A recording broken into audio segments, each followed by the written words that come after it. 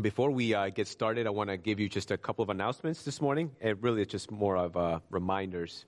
The first reminder is that we are doing as many of you know, that we are doing a book of the month throughout this year, like we did last year. And so last year we covered on reading well, and this year or month of February we're talking through Basic Christianity, written by John Stott, and that's basically just a book on the gospel. And so there are two ways to follow along if you like, and one way is to read the book along with me, which I highly encourage. But another one is through the podcast as well. So each week there's a 10 to 15 minute episode released, just where I cover just a couple of chapters from the book. So look to that. And then the other quick reminder that I have is that we are still having our men's Bible study Saturday mornings, 7:30 to 9. And it's never been easier to be a part of one because it's all via Zoom. So if you have any questions about that, please see Jeff Remmers or Eric Pigman, who's in the back. Both men are deacons here in our church. So let's go to the Lord and to worship Him through songs this morning. And I'm going to read a passage for us, which is our call to worship, and it's found in 1 Peter chapter 2, verse 24. Verse 24. He, that is Christ Himself, bore our sins in His body on the tree, that we might die to sin and live to righteousness. By His wounds you have been healed. For you were straying like sheep, but have now returned to the shepherd and overseer of your souls. Lord, we come before you this morning, the one who is the shepherd and overseer of our souls. And Lord, it is to you that we want to lift up our voices this morning, to proclaim your excellencies, to proclaim who you are, to worship you. So may we be united in spirit and in truth as we come before your presence to worship you for all that you have done for us and all that you are for us, Jesus. It's in your name that we pray. Amen. Amen. Amen. Why don't we stand and let's just worship the Lord together today in light of just who He is, what He has done, our great God, and what a beautiful way to start. Here I am to worship. That's what we're here to do today, to give praise, to give honor, to give glory. And as we do that, we know that He meets us in this space. Amen. Light of the world, you step down into darkness. Open my eyes, let me see beauty that this heart adores. Hope of a life spent with you. Come on now, can we just tell Him? Here I am to worship. Here I am to bow down. Here I am to say that you're my God. You're altogether lovely, altogether worthy, altogether wonderful to me.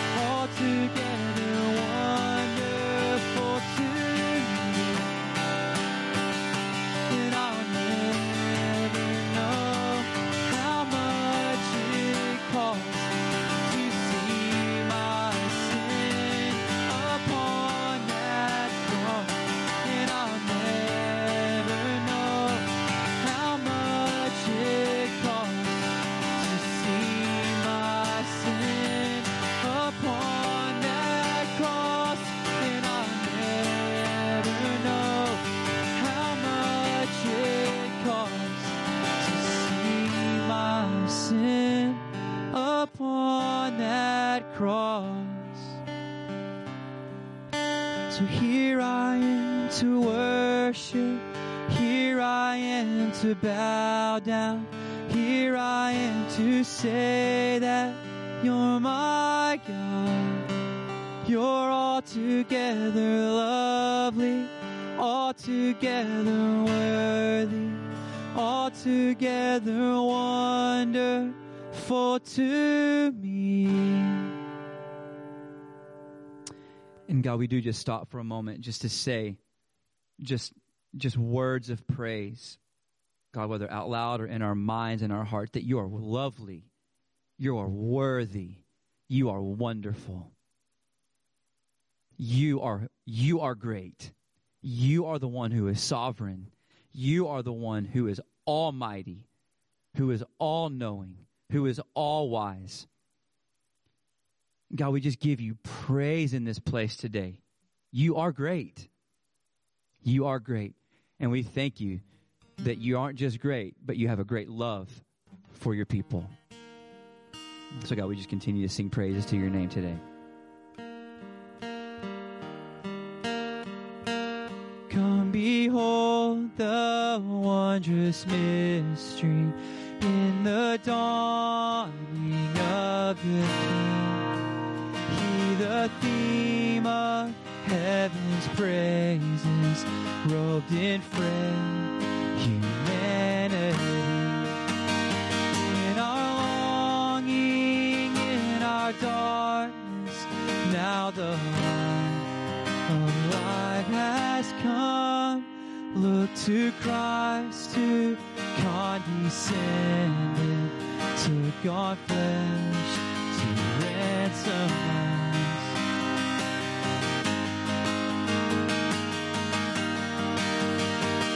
Come behold, so come behold the wondrous mystery.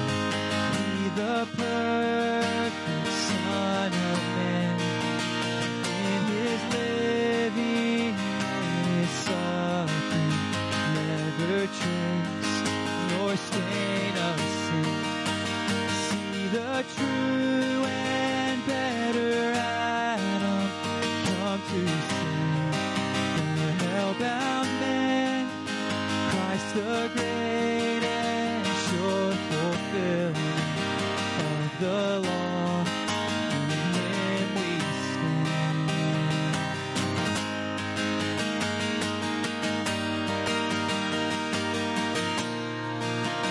Come behold the wondrous mystery, Christ the Lord upon the tree.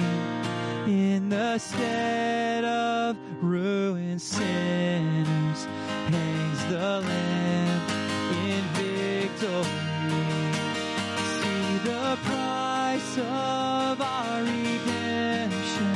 See the Father's plan unfold, bringing many sons to glory. Grace unmeasured, love untold.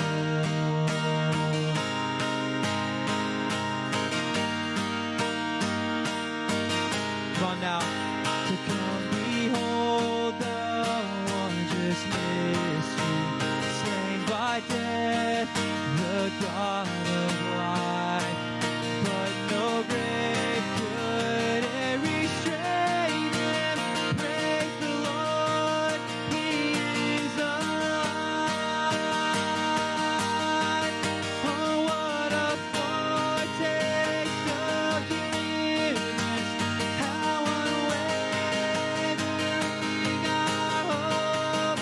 Christ in power, resurrected, as we will be when he comes. Oh, what a foretaste of deliverance, how unwavering our hope. Christ in power, resurrected, as we will be when he comes. Oh, what a foretaste. What a foretaste of how unwavering our hope, Christ in power, resurrected, as we will be when he comes.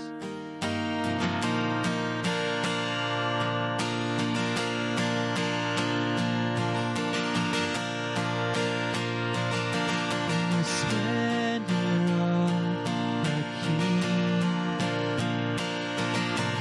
clothed in majesty, let all the earth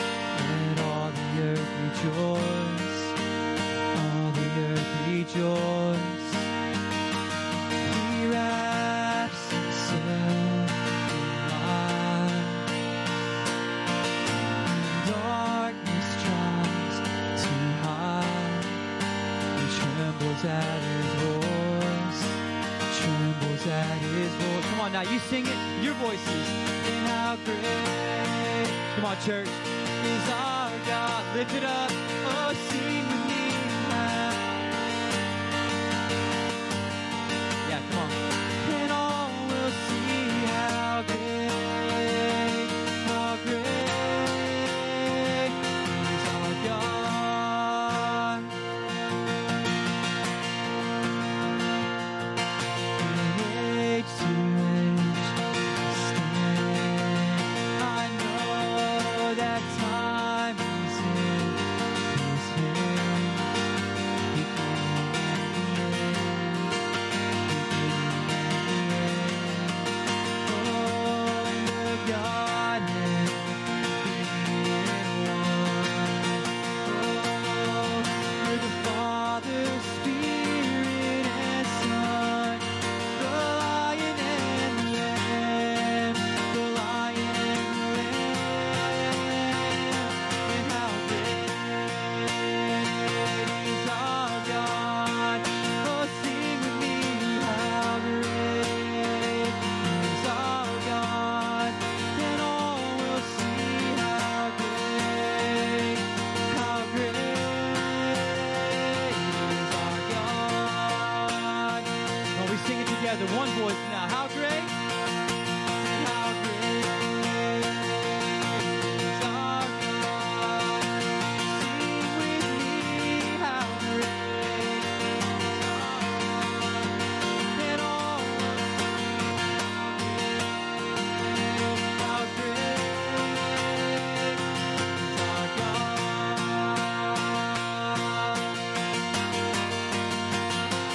You're the name above all names. You are worthy of all praise. My heart will sing how great is our God. Name above, and you're the name above all names. You are worthy of all praise, and my heart will sing how great is our God. Come on now. How great is our God? Sing with me, how great is our God?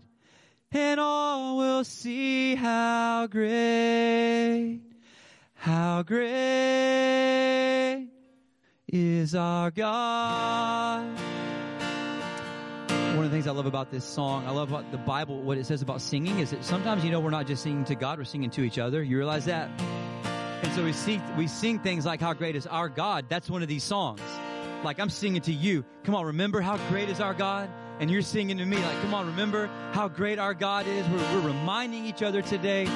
We're recalling with each other today how great our God is. And so I love that it's corporate. It's been corporate through the entire song. But I want to just shift it for just a moment and make it very personal and just sing it this way. How great are you, God? And just before Demi comes today to bring the word, Just make this a very personal, intimate declaration this morning, between you and the Father in this moment. How great are you, God? So how great are you, God? Sing with me, how great are you, God? And all will see how great are you, God. God, it is our privilege to be able to have the freedom and the ability to stand in this place and just declare your greatness. God, it is an honor to just declare how great you are. And we declare that greatness in the middle of pandemics, in the middle of confusion, in the middle of chaos, in the middle of sickness, in the middle of tragedy, in the middle of all the things that are very real in this life. We still stand today and declare that you are great. In Jesus' name, amen. Amen.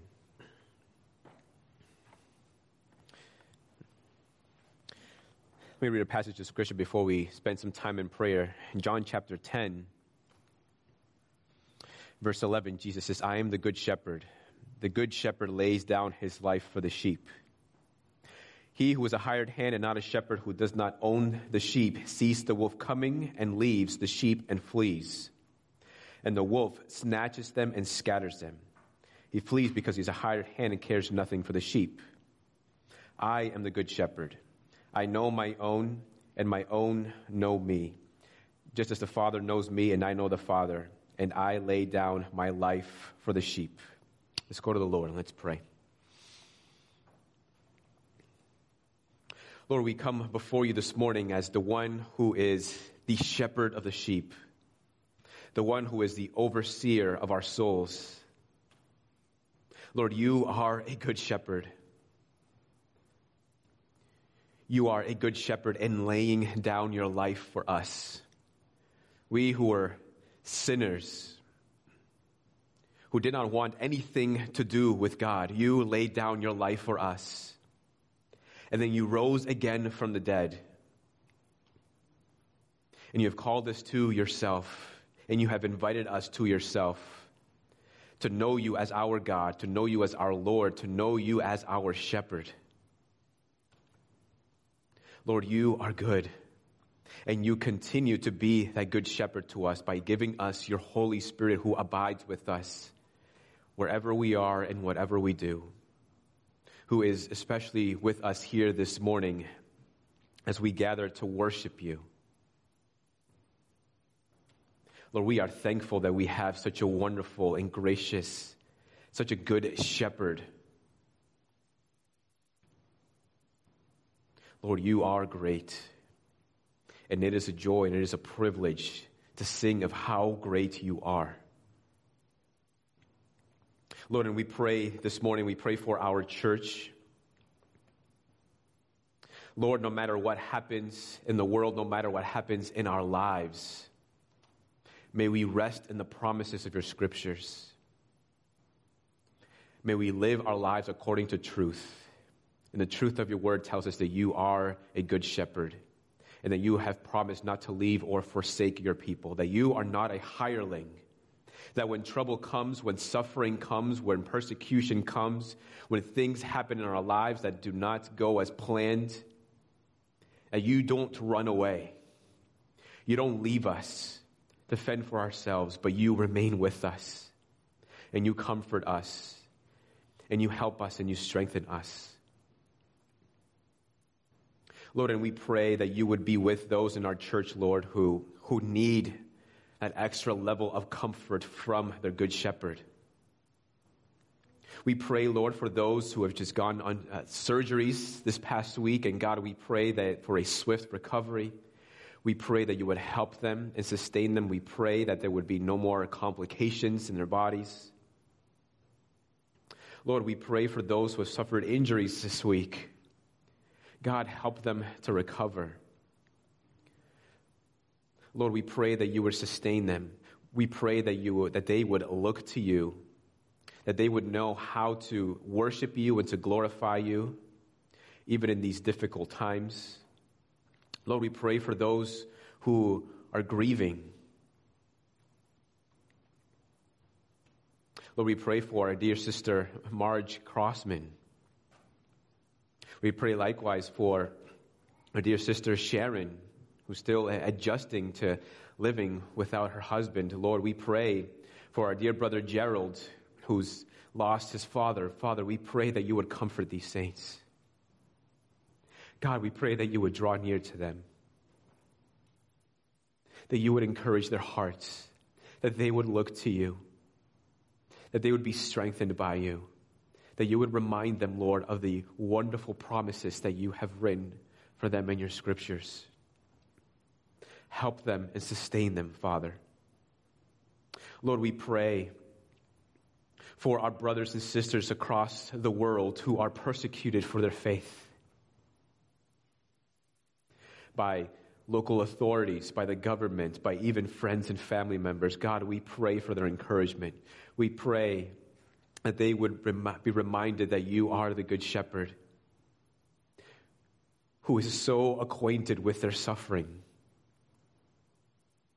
and is grieved by their suffering, but is also ready to honor them because they are suffering just as you suffered. Lord, help them and strengthen them. Help them, Lord, to not abandon the faith. Help them to continue to look to you. That even as we pray this morning, that they would receive encouragement. Father, we pray for Durham Evangelical Church. Father, we pray for the saints that gather there. We pray for the elders. We pray that your church would continue to be beautified by the gospel of Christ. We pray that you would give them unity, that they would continue to strive to proclaim the gospel. We pray for the elders, and we pray that you would give to them all that they need through your Holy Spirit to be able to continue to shepherd your people with wisdom and encouragement and with gentleness. Father, we pray for our country. Father, we pray for the day that there will be no more abortions. Father, and it seems so unlikely, but God, we want to continue to pray to that end. We pray, God, that there would be people put in place. We pray that there would be policies and laws put in place, Lord, that would restrict and ultimately end legal abortions in our country. Father, as a church, help us to be able to give hope to those who are considering this. God, and we thank you, Lord, that Jesus died for sin, including the sin of abortion, that there is no sin that is irredeemable by the blood of Christ. But we do pray, God, for an end to abortion. We pray that you would protect, Lord, the life of the unborn, and we pray that you would help organizations, Lord, nonprofits, that you would help the church, Lord, to strive for that end. Lastly, we pray for those for our church members and those, Lord, outside of our church who work in the secular field, Lord, and those who specifically work in the areas of engineering, whether it's mechanical or structural or software engineering. We pray that you would give them the mind to do their work well.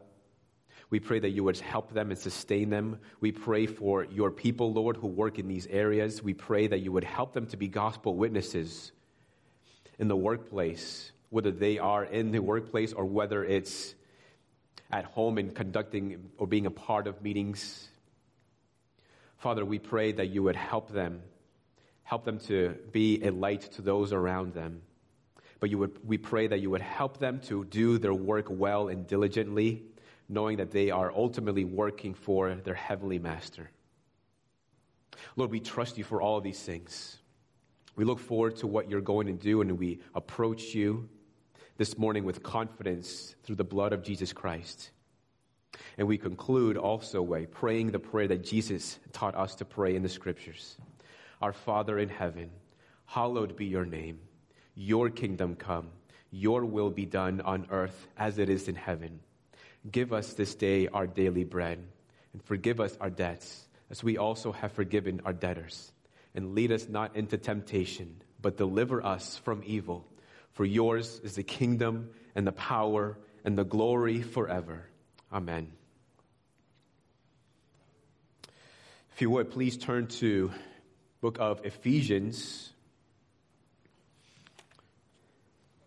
So I have to apologize because between the last night and this morning, I made several edits to the sermon. And so if you are following along in the bulletin insert that is in your bulletin, you're going to get lost.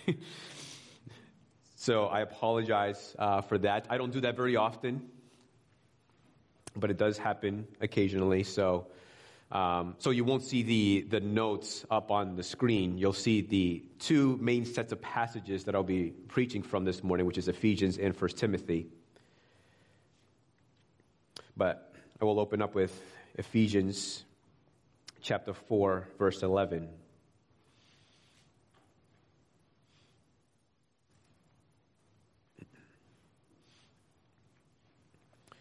Ephesians 4:11. And he, as Christ, gave to the church the apostles, the prophets, the evangelists, the shepherds and teachers to equip the saints for the work of ministry, for building up the body of Christ, until we all attain to the unity of the faith and of the knowledge of the Son of God, to mature manhood, to the measure of the stature of the fullness of Christ, so that we may no longer be children, tossed to and fro by the waves and carried about by every wind of doctrine, by human cunning, by craftiness in deceitful schemes. This is the word of the Lord. Lord, we pray for this moment, and we pray that you would not only help me as I proclaim your word, as I help us to understand the office and responsibilities of an elder, but we pray that you would also encourage us, that you would speak to us through your word this morning. We trust you, Lord. It's in Jesus' name we pray. Amen. So for several weeks, we've been walking through this series on the church. What is the church? What does the church do? Talking about some of the defining elements or defining marks of the church. We've talked about preaching of the word of God. We've talked about service. We've talked about fellowship. We've talked about the office of deacons a couple weeks ago. And today we're talking about the office of elders. And next week will be the last sermon in this series. And in that sermon, we'll be talking about the missions and evangelism and really bringing all these different elements or different marks of the church to bear as we strive for this mission that the Lord has called us to. Today we are talking about the office of the elder pastor, and you'll hear me continue to refer to it as elder pastor because in the scriptures, elder pastor, essentially, they're the same thing. Pastor's an elder, and elder's a pastor. And so I want to begin first by talking about what is the grand vision of this office. And in this first point, talk about the responsibilities of the office. And then we'll conclude with the second point, which is what are the responsibilities of this office. But I wanted to talk about first the grand vision of the office because I think it's important for us to know what is the overarching vision for the church and where does the office of elder fit in that overarching purpose or mission or vision of the church. And I think it's important for us to talk about these things. One, because we are a church with elders. It's important to know what is an elder, what does an elder do, what are the responsibilities of an elder. And I think it's important for all of us to be able to buy into this vision that I see in Ephesians chapter 4. So it tells in Ephesians 4, the Apostle Paul tells us that Christ gave to the church the office of shepherds and teachers to equip the saints for the work of ministry, for building up the body of Christ. And so to what end? Until we all attain to the unity of the faith and the unity of the knowledge of the Son of God, to mature manhood, to the measure of the stature of the fullness of Christ. So that's kind of the direction where the church should be headed. A unity of the faith and a unity of the knowledge of the Son of God. This unity of the faith is kind of synonymous with unity of the gospel. And this unity of the faith or unity of the gospel comes from the church working together, serving together, doing life together, as we see in Acts chapter 2. When Peter preached the gospel and then the church was born, and then people we see began to do life together. We strive for this unity as we do life together, as we serve, as we fellowship, as we encourage one another.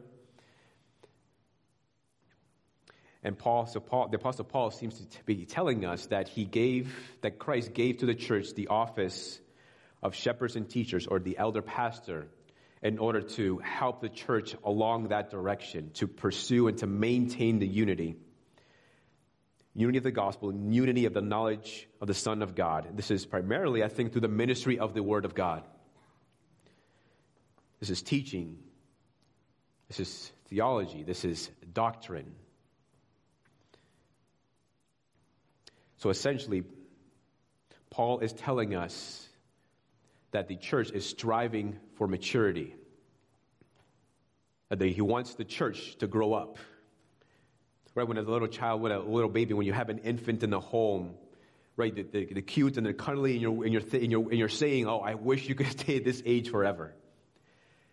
But that's not necessarily what your greatest desire is, right? Because ultimately, you desire for a child to grow, to learn, to adapt, to grow up to greater maturity, and that's essentially how Paul envisions his church, how Christ envisions the church.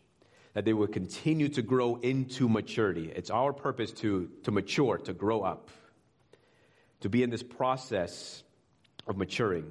And so what is the purpose? If we are to grow into the measure of the stature of the fullness of Christ, which, by the way, doesn't happen in this life. It happens when we see Christ face to face, but it doesn't mean that we don't strive for that.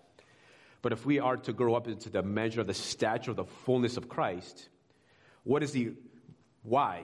What's the purpose behind that? And Paul tells us, so that we may no longer be tossed to and fro by the waves, carried about by every wind of doctrine, by human cunning, by craftiness in deceitful schemes. So in other words, so that we may not be like ships without a rudder, just in the ocean, tossed to and fro by the waves, just carried about wherever the water takes us.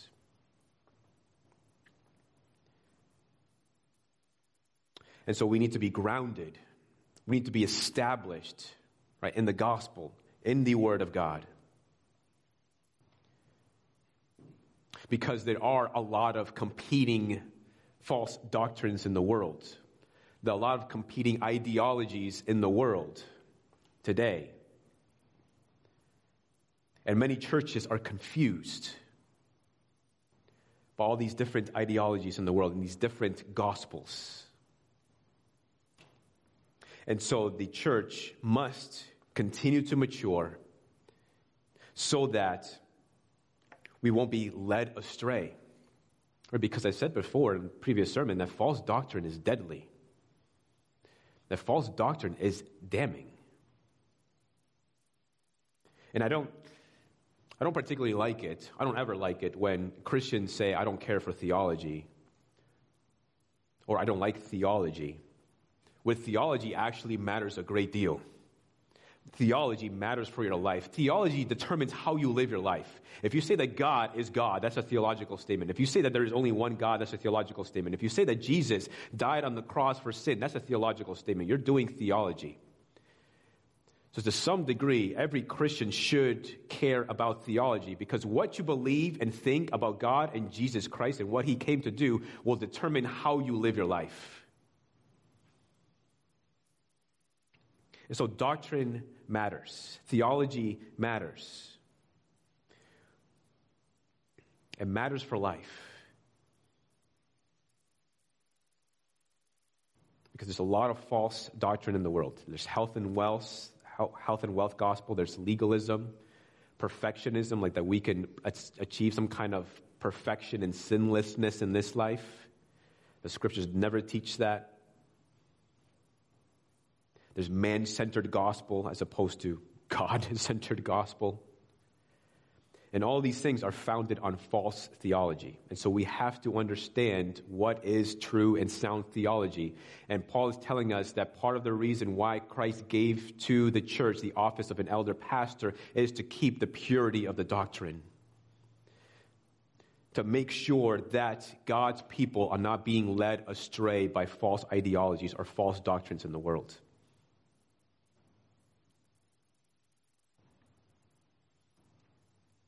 And so that is what we're striving for. And so how does the office of an elder pastor come alongside the church to go or to head in that direction? And that's by equipping the saints and building up the body of Christ. And this is where we get to the responsibilities of the office.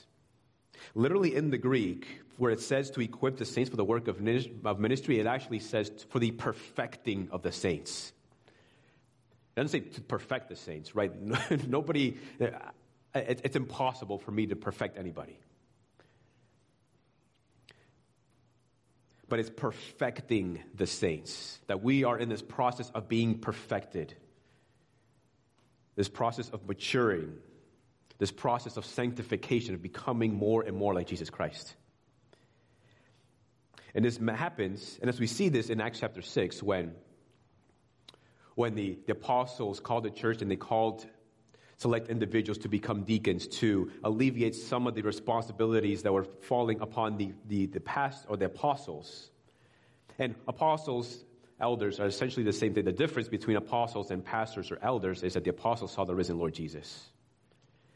But essentially they performed the same functions, they had the same responsibilities. But anyways, in Acts chapter 6, they called upon deacons to alleviate some of the burdens of the church so that the apostles could give themselves to the ministry of the word and ministry of prayer. And this is essentially the responsibilities of the elder pastor. They administer to the saints through prayer. An elder must be a praying man. He has to be praying fervently. He has to be praying diligently. He must be praying consistently for the church. Prayer is a way that he shows concern for the church. He must be praying for the church because the church isn't his. The church belongs to Jesus Christ. And he understands the gravity of his office. And so he must pray that the Lord would continue to provide and equip the saints, that the Lord would continue to protect the church, because the elder doesn't work alone, right? He must depend upon God to lead him and guide him. He must pray for the church. He must pray for the members. He must pray for the members by name, which requires that they know the members. It requires that they know the people. Praying for the members by name, it requires that they pray with those members, that they are with the people, praying with them in their homes, or if it's over the phone. Not only that, but the elder pastor must also be praying for himself.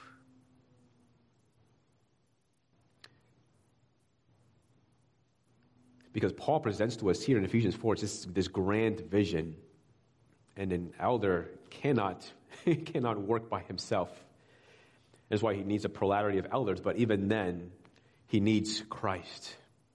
He needs the Holy Spirit to help him, to guide him, to provide the wisdom, to provide the encouragement in times of distress.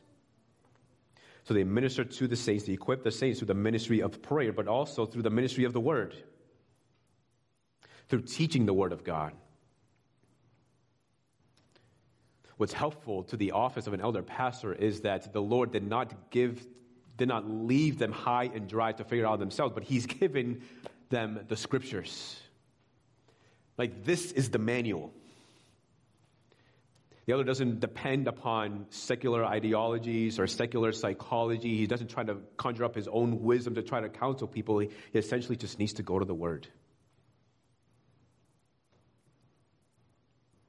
And he teaches through the word. He preaches the word. A little bit more about that later. Essentially, the office of an elder pastor is a ministry of the word.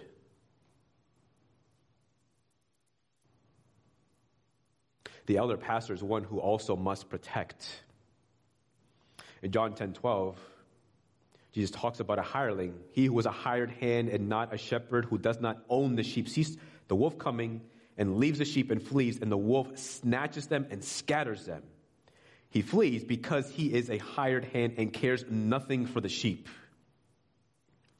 Elder pastors are not hirelings.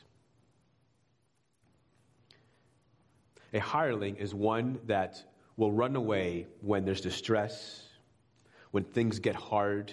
A hireling is one that will just run away when he doesn't want to deal with the difficult things in the life of the church.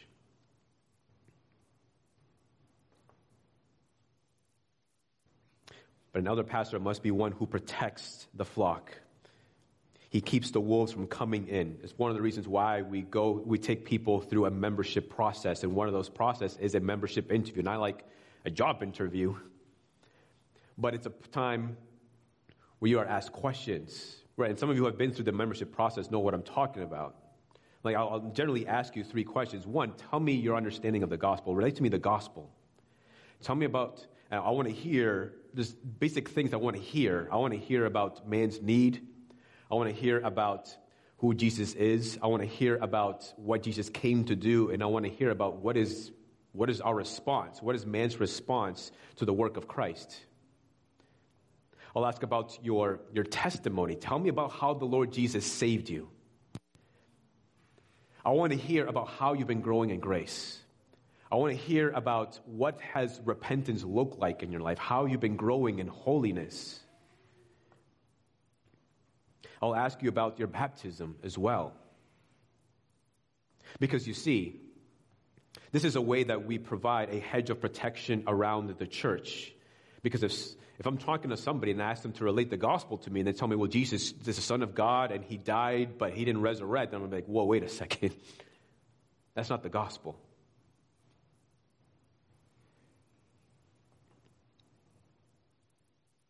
So that is a way that the elder pastor protects the wolves from coming in.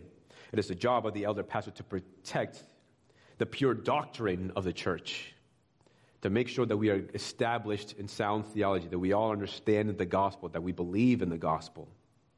Though believing in the gospel, of course, is up to you. It's your choice. But to make sure that you're believing in the right gospel. And part of that protection includes it's protecting the purity of the church.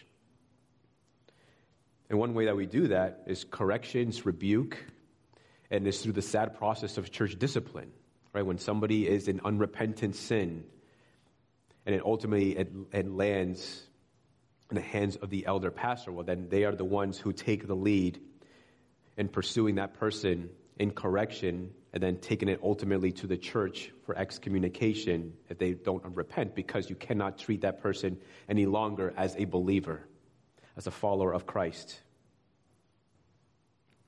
The elder pastor is an overseer of souls. Hebrews 13:17 tells the church, obey your leaders and submit to them, for they are keeping watch over your souls as those who will have to give an account. Let them do this with joy and not with groaning, for that would be of no advantage to you. Now, just to be clear, the elder pastor is not in charge of your soul. Like, whether you continue in the faith or not is not dependent upon the elder pastor, but the elder pastor is one who oversees your soul. That is the one who oversees your maturing in the faith. He's tasked with that responsibility.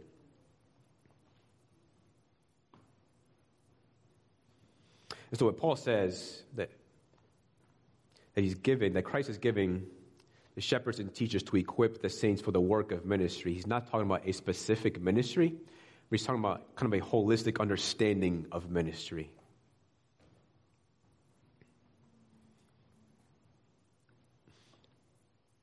The scriptures describe the church as a body with many members, hands, feet, eyes, ears. And so one way to think of it is it's like elders are like the personal trainers. Like, if you go to the gym and you are meeting with a personal trainer, what's the personal trainer do?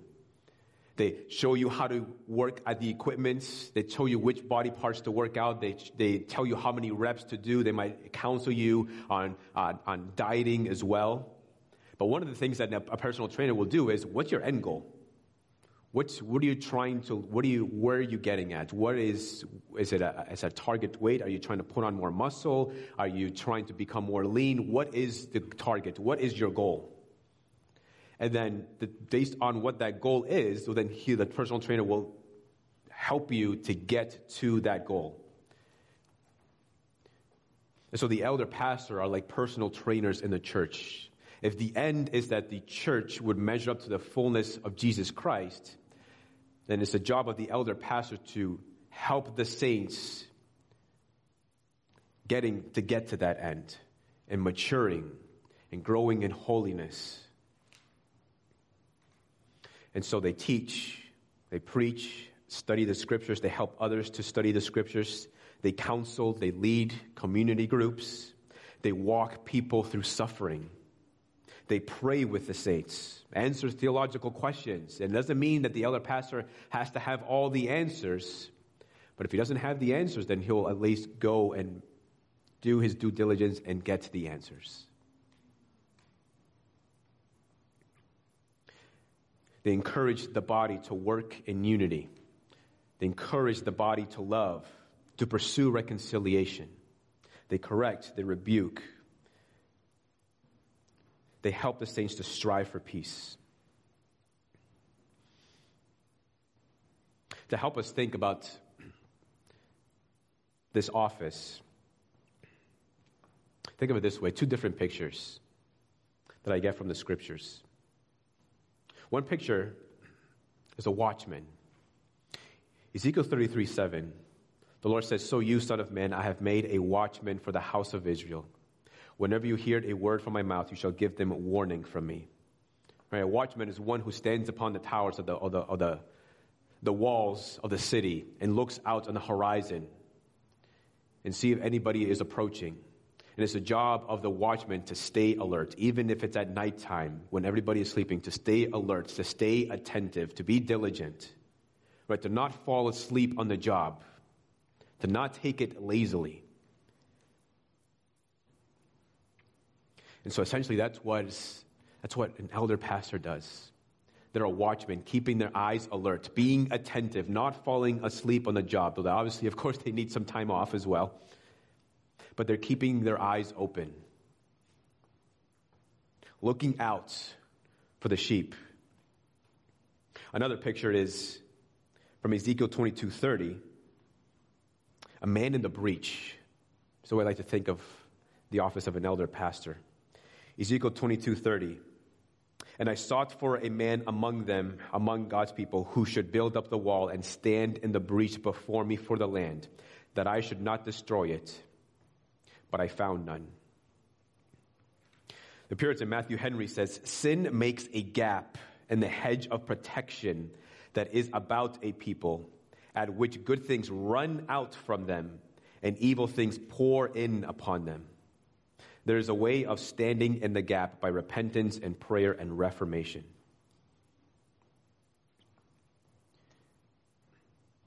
Now in this passage, where God is speaking to his rebellious people, and I'm not saying that this is kind of a similar context with the elder pastor standing in the breach into an unrepentant congregation. I don't think you're unrepentant. But I think the idea that I'm trying to capture from that passage as it relates to the office of an elder pastor is that an elder pastor is one who stands in the breach, who stands between God and his people.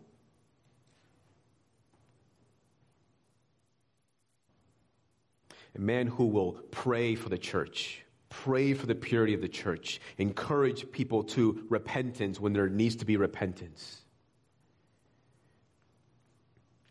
And by the way, I think this is a call to all men, and to young men, and to young women, and to older women, to husbands, to wives. I think this is a call to all of us, but especially, I think, to men. Should the world be void of any godly people on the entire planet, would you be that kind of man that God would say, "I'm looking for a man to stand in the breach to avoid my holy wrath"?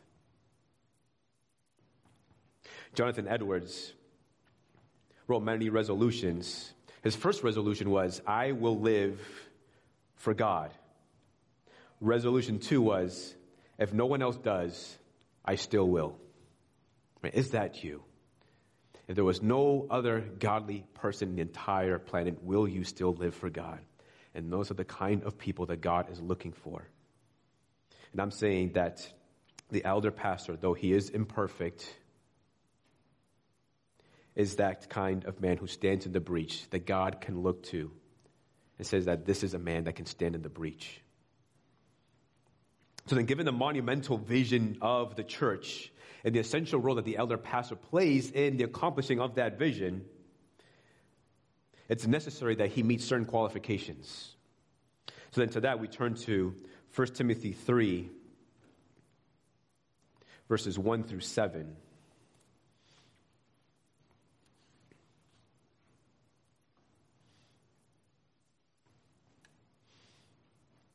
First Timothy 3:1.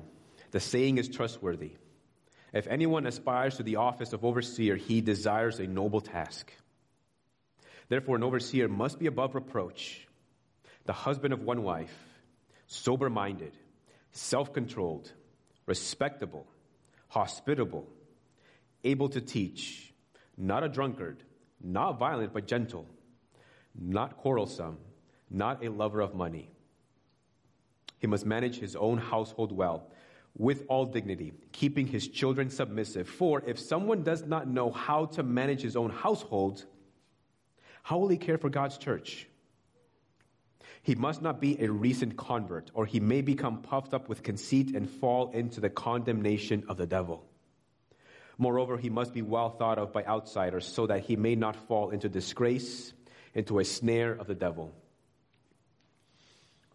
Now, I want to walk us through all these qualifications. It won't take long, I don't think. But before I do, I want to first address what might be, hopefully it isn't, but I want to address what might be an elephant in the room, and that is the question of whether or not women can be elders or pastors. Many Christians, many churches, and many even denominations have no problem ordaining women to pastoral ministry or ordaining women to the office of an elder pastor.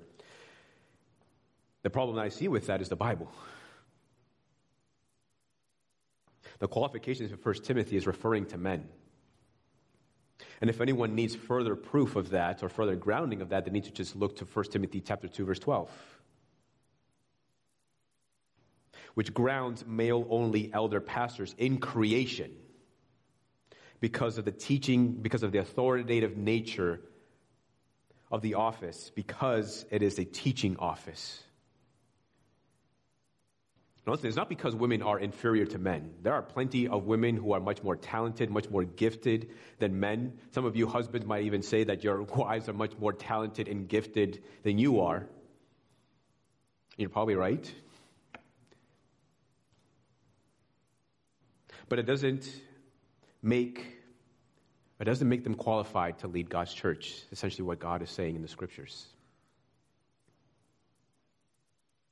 It is not an superiority kind of thing. Nowhere in the scripture does it say that women are inferior to men, and neither does it ever say that men are inferior to women. But the scriptures, I think, make clear that men and women are equal, but just serve in different capacities and serve in different roles. And Paul is telling us here, who is inspired by the Holy Spirit of God, that the office of elder should only be occupied by qualified men. So that when I'm speaking to the office of elder pastor, I'm specifically referring to men because the Bible does so. Now, some of these qualifications are similar to deacons with some notable differences. So first, Paul says, if anyone aspires to the office of overseer, he desires a noble task. First, Paul wants the church to know that if someone desires the office of an overseer or the elder pastor, he's desiring something that is honorable. That this is an honorable position. This is a noble task. He's telling us that you've got to want it. Now, not every man will want it. And some men will not want it because they've never considered it. And some men have never considered it because they've never been asked. So consider this my asking you if you've never been asked before. You should consider becoming an elder. prayerfully and thoughtfully. Now, there are some men who never consider it that still fit the criteria, and those men should consider it. There will be some men who will consider it, desire it, and should not be put in that office. Hence why we have these qualifications in 1 Timothy. And by the way, I think age plays an important part in this as well. Though Paul doesn't directly refer to it here, I think he does so in 1 Timothy 5:22 about being too hasty and laying on the hands of somebody who is too young. Now, I think that there are some young men, 21, 22, who show an extraordinary level of maturity beyond their years. But I would say that that's kind of an anomaly.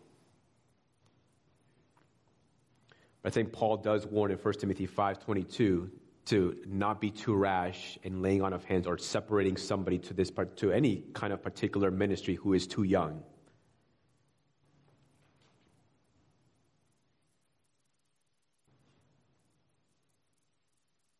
Now, there are some men who should not, or actually no man should be pushed into the office.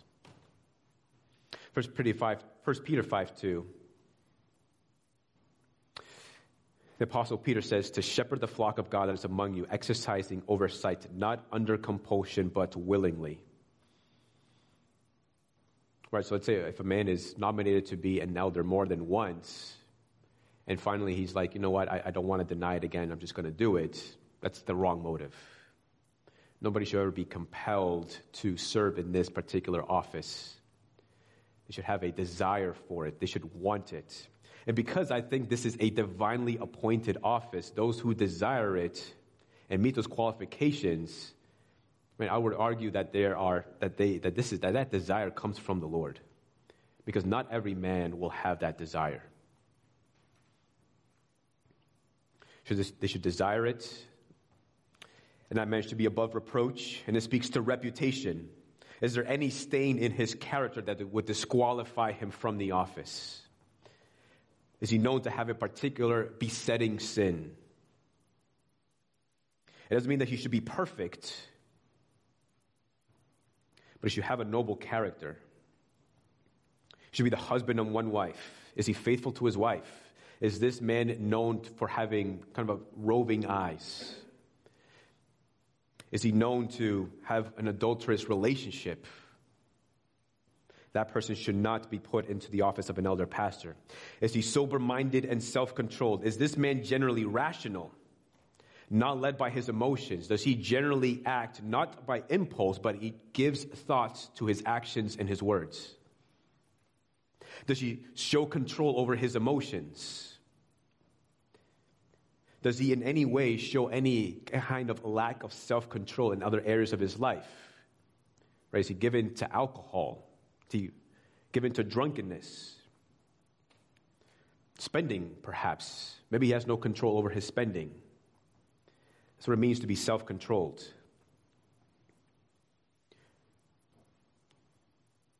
This man should be respectable. Right, if you have a son, can you point to this man? Can you point your son to this man and say, this man is someone you should imitate? Hospitable. Is he inviting others into his home? Paul seems to say that this is a determining factor of whether or not somebody is qualified to be an elder. But the main idea is not necessarily inviting people into the home, but the main idea I think that Paul is getting at is that, is this person engaging with people? Is he seeing people? Is he pursuing people? Is he seeking people from the church? In other words, if somebody is going to be a shepherd of the sheep, then he must smell like the sheep. And don't worry, you guys all smell nice.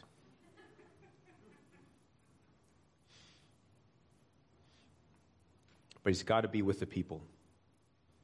Is he well thought of by outsiders? I've heard of one church, when they're considering somebody to be an elder, they actually go to that candidate's neighborhood and actually talk to some of their neighbors and say, hey, what do you think about this person? It's kind of a good idea. I don't know if I'm willing to go that far. It is a good idea. But Paul is telling us that what outsiders think matters. Does this person have a reputation for throwing wild parties in the neighborhood? Is this person known for being maybe a prankster or being just unkind to his neighbors? And by the way, let's kind of bridge this now. Let's talk about just our times today with technology, and especially with social media. Right? It's so easy to kind of do a background check on people by just looking at their social media presence, Twitter, Instagram, Facebook. It's so easy to just look somebody up. If I were to go into if I were to look you up on Facebook, what would I find? Would I see somebody who is displaying the characteristics of a Christian? I mean, just recently, I mentioned how there were these two worship leaders from two different churches just kind of going at it via Facebook, just calling each other out, calling each other names, cussing each other out. It's like, that's disgraceful. Like, how are you carrying the name of Christ and then showing that kind of behavior in social media? But that's what we mean about having a reputation in the outside world. Like, would I find that kind of, what I would think, nonsense in your social media?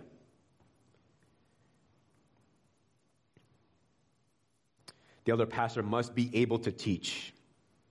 This is the distinguishing mark between elders and deacons. The elder must be able to teach. Deacons don't necessarily need to be able to teach. Now, certainly you can have deacons who are able to teach, and I think we do have deacons who are able to teach. But Paul is telling us that if an elder is going to serve as an elder, then he must be able to teach. And one thing I would want to know, if you're nominated to be an elder and we take you through the process, one thing I would want to know is your understanding of the gospel. Tell me the gospel. I want to make sure you have a solid understanding of the gospel. Tell me about man's need for a Savior. Tell me about how man sinned against God. Tell me about how man will not give glory to God and worship God or even give thanks to God, and that man's sin has separated him from God.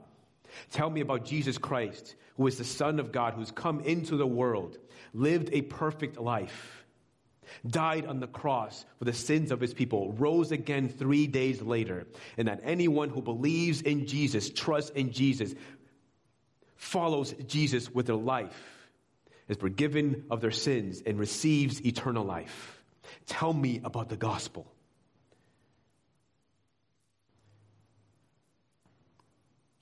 You must have a solid understanding of the gospel of Jesus Christ. In part so that you can refute those who contradict the gospel. To be able to correct somebody if they don't have a correct understanding of the gospel. It doesn't mean that they have to be an expert teacher. Just like with any gift, right? Nobody automatically comes out of the womb and is an expert teacher or expert in anything, but it comes with practice. Some men don't consider the office because they don't think they're gifted at teaching. Well, I would ask, have you ever taught? And if so, how often? Maybe it's a matter of opportunity. Maybe it's a matter of practice. Teaching is a gift that has to be sharpened. Now, what about preaching? Are elders required to preach? Well, Paul doesn't give us that in the qualifications of 1 Timothy. Now, preaching is a form of teaching, and I think it's helpful to have elders that can preach. But preaching is also a gift from the Lord. And so the only way to really know if you have the gift, one, if you desire to preach in any kind of capacity, but also to try it out. So just know if you are ever nominated to be an elder, I'll ask you to preach a sermon. Not on a Sunday morning service, but in the context of a small group. Just to help you out that way and to see whether or not you have that gift of preaching, whether or not to see you have that desire to preach. The church is blessed by having elders who can preach. And even if an elder is not a regular preacher or even gifted at preaching, he should at least be able to preach when the lead pastor or other elders who might be able to preach are not available. The elder pastor must not be a drunkard. This is referring to self-control. Must not be violent but gentle. Does this man have a bad temper? Is he harsh with his words? He must not be quarrelsome. Does this man have a tendency to get into arguments with other church members? Does he have a tendency to sow division and discord in the church? He must not be a lover of money, which is kind of an interesting one because I don't think anybody goes into the pastorate looking to make a ton of money. But there are certainly some who desire the money, who want to make more money in the office. And Paul says, don't put somebody into the office of an elder who has that love of money. I think he's specifically speaking to staff pastors. Right, the love of money is an idolatry. It's idolatrous. And Jesus says, out of the overflow of your heart, your mouth speaks. So how can you tell if somebody's a lover of money? Just talk to them. What comes out of their speech? Or how do they spend their time? He must be one who manages his home well. Is his home in order? Or is he giving more priority to his work or to his hobbies or hanging out with other people other than his family? Is his marriage healthy? Right, if you're nominated to be an elder, I'll ask, how's your marriage? How are your children? Right, if you're nominated to be an elder and you have a wife, I will ask your wife, what do you think about your husband becoming an elder? Do you think he would make a good elder? Read these qualifications. Does your husband meet these qualifications? Are the children submissive? Not perfect obedience, not that they have to be saved, because the man is not responsible for that. But are they generally obedient? Or are they generally disobedient? Do they have a reputation for being rebellious towards authority? Drunkenness, sleeping around. Then I would say that you have more important things to think about and prioritize before you can even consider being an elder at the church. And I would also include in this particular qualification is the man leading his home spiritually? Is he praying with his wife and his children? Is he reading the word with his family?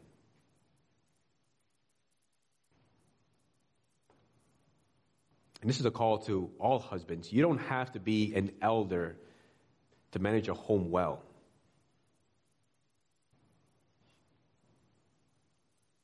Where all men are going to give an account for their families and how they manage their homes. And so we must all manage our homes well. So are you leading your family spiritually? Are you taking care of them? Are you prioritizing them? Are you making sure that your priorities are not elsewhere? Are you making sure that you have a happy and thriving marriage? He must not be a recent convert. So it's like promoting an intern fresh out of college to the position of CEO. Like, you would never do that. And Paul warns against putting somebody who is new to the faith to the office of an elder. Why? Because there's a danger that they may become conceited and puffed up and arrogant. And somebody might go into the office not intending or not having any arrogant bone in their body, but just to have that position could open the door for arrogance. And Paul says that the person may fall into the condemnation of the devil. In other words, that he will be guilty of the same sin as Satan, and that is of pride.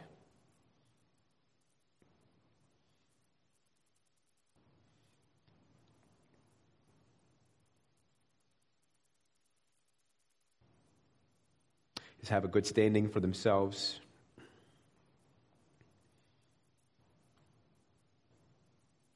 Or rather, he, again, must be well thought of by outsiders. Again, goes back to reputation and what other people perceive about the man. So it's a great responsibility. It's a huge responsibility. And Paul is very specific about these qualifications. And the church needs men to help carry the load. And how many? Well, it depends on the size of the church. The smaller the church, the less elders it needs. The larger the church, well, the more elders it needs. But certainly more is better. I used to run and got away from it, trying to get back into it now. But the first time I ever tried to run, I tried to run 3 miles, and it was a disaster. Because I think I ended up running 3 miles, but I felt miserable. I mean, I threw up afterwards. The reason because I didn't work up for it. I mean, I didn't have the lung capacity. I didn't have the capacity. And here I am. Maybe I was arrogant. And I tried to run 3 miles. Having more elders is like increasing the lung capacity to take in more air while running, and therefore providing greater stamina. That's what having a plurality of elders does. It provides the stamina that the church needs to continue to press forward and to move forward.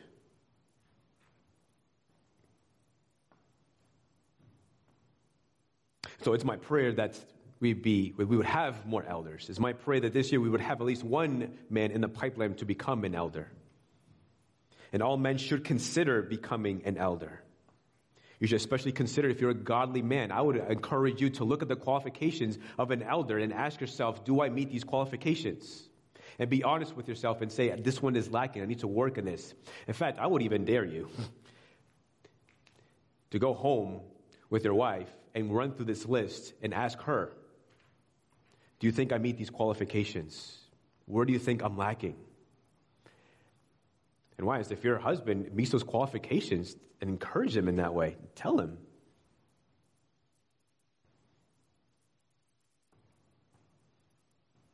Elder pastors are required to be men of courage and valor because the office isn't easy. There are difficulties. There are things that have to be worked out. There are things that nobody would ever want to deal with. So they have to be men of courage and valor. And again, Paul says that anybody who aspires to this office desires a noble task. Paul wants us to know that this is an honorable office. And God has given to men a natural desire to defend and to protect. To defend and protect your family, the things that you love, even your time. So why not channel that desire to defend and protect in the context of a local church?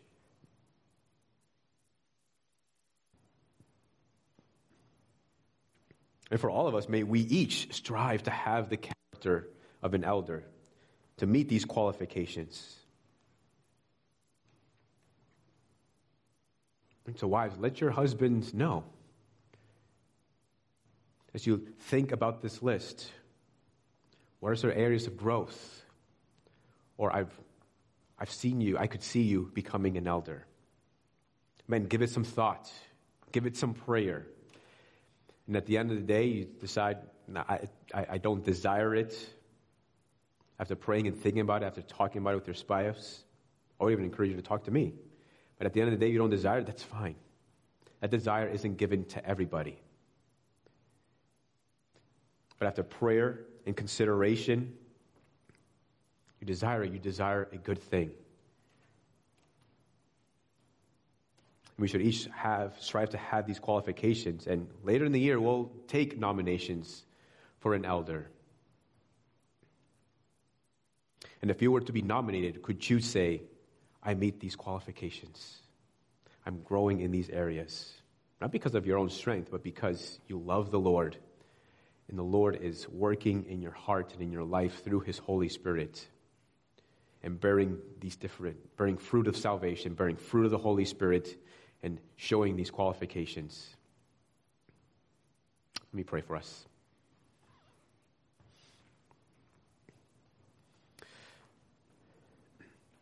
Lord, there is none who shows these qualifications better than Jesus Christ.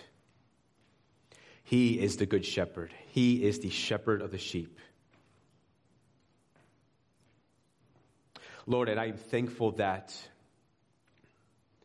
elders have someone to imitate, that have someone who leads as an example. Lord, and I thank you that you are gracious, because we don't always get it right. Sometimes we make mistakes. We thank you, Lord, for being gracious to the elders of our church. Lord, and I'm thankful for our church, for their compassion, for their generosity, for their love, for their patience. Lord, thank you that elders are not the ones who are required to come up with all the great ideas. Lord, there are many great ideas that I wish I could take ownership for, but I can't because they were not even my ideas.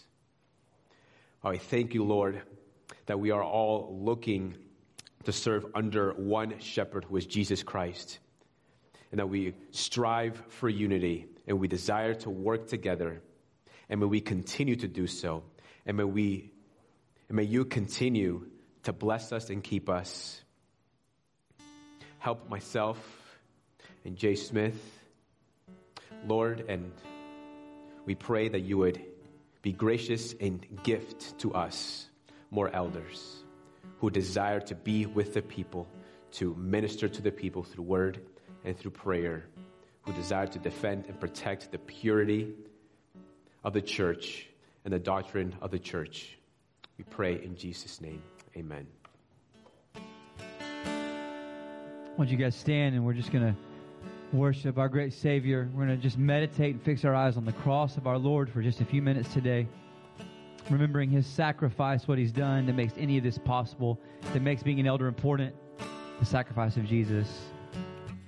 And when I survey the wondrous cross on which the Prince of Glory died, my richest gain I count but loss, and for content on all my pride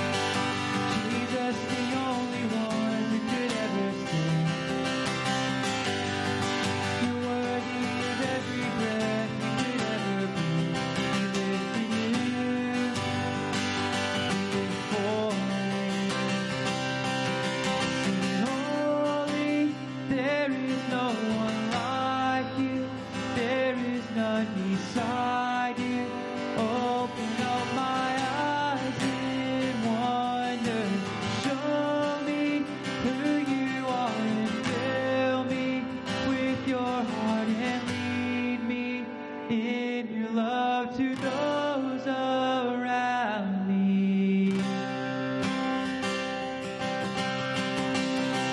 Sing his name. Jesus, the name above every other name. Jesus, the only one who could ever sing.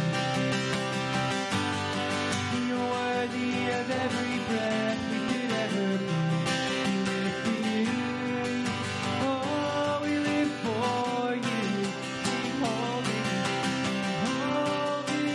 There is no one like you. There is none beside you. Open up my eyes in wonder.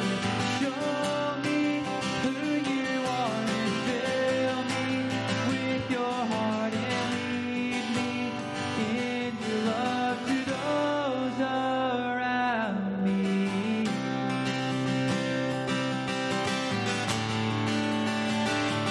We pray, lead us in your love to the world you love. We pray, God, lead us in your love to the world you love. And I will build my life upon your love. It is a firm foundation, and I will put my trust in you alone. And I will not be shaken, and I will build my life upon your love. It is a firm foundation, and I will put my trust in you alone. And I will not be shaken. Holy, there is no one like you. There is none beside you. Open up my eyes in wonder. Show me who you are and fill me with your heart and lead me in your love to those around me.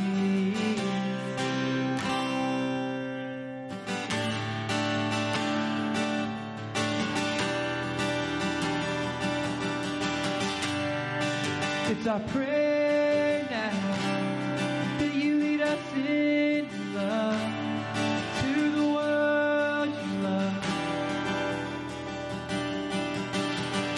Last time I will build my life. So I will build my life upon your love. It is a firm foundation, and I will put my trust in you alone, and I will not be shaken.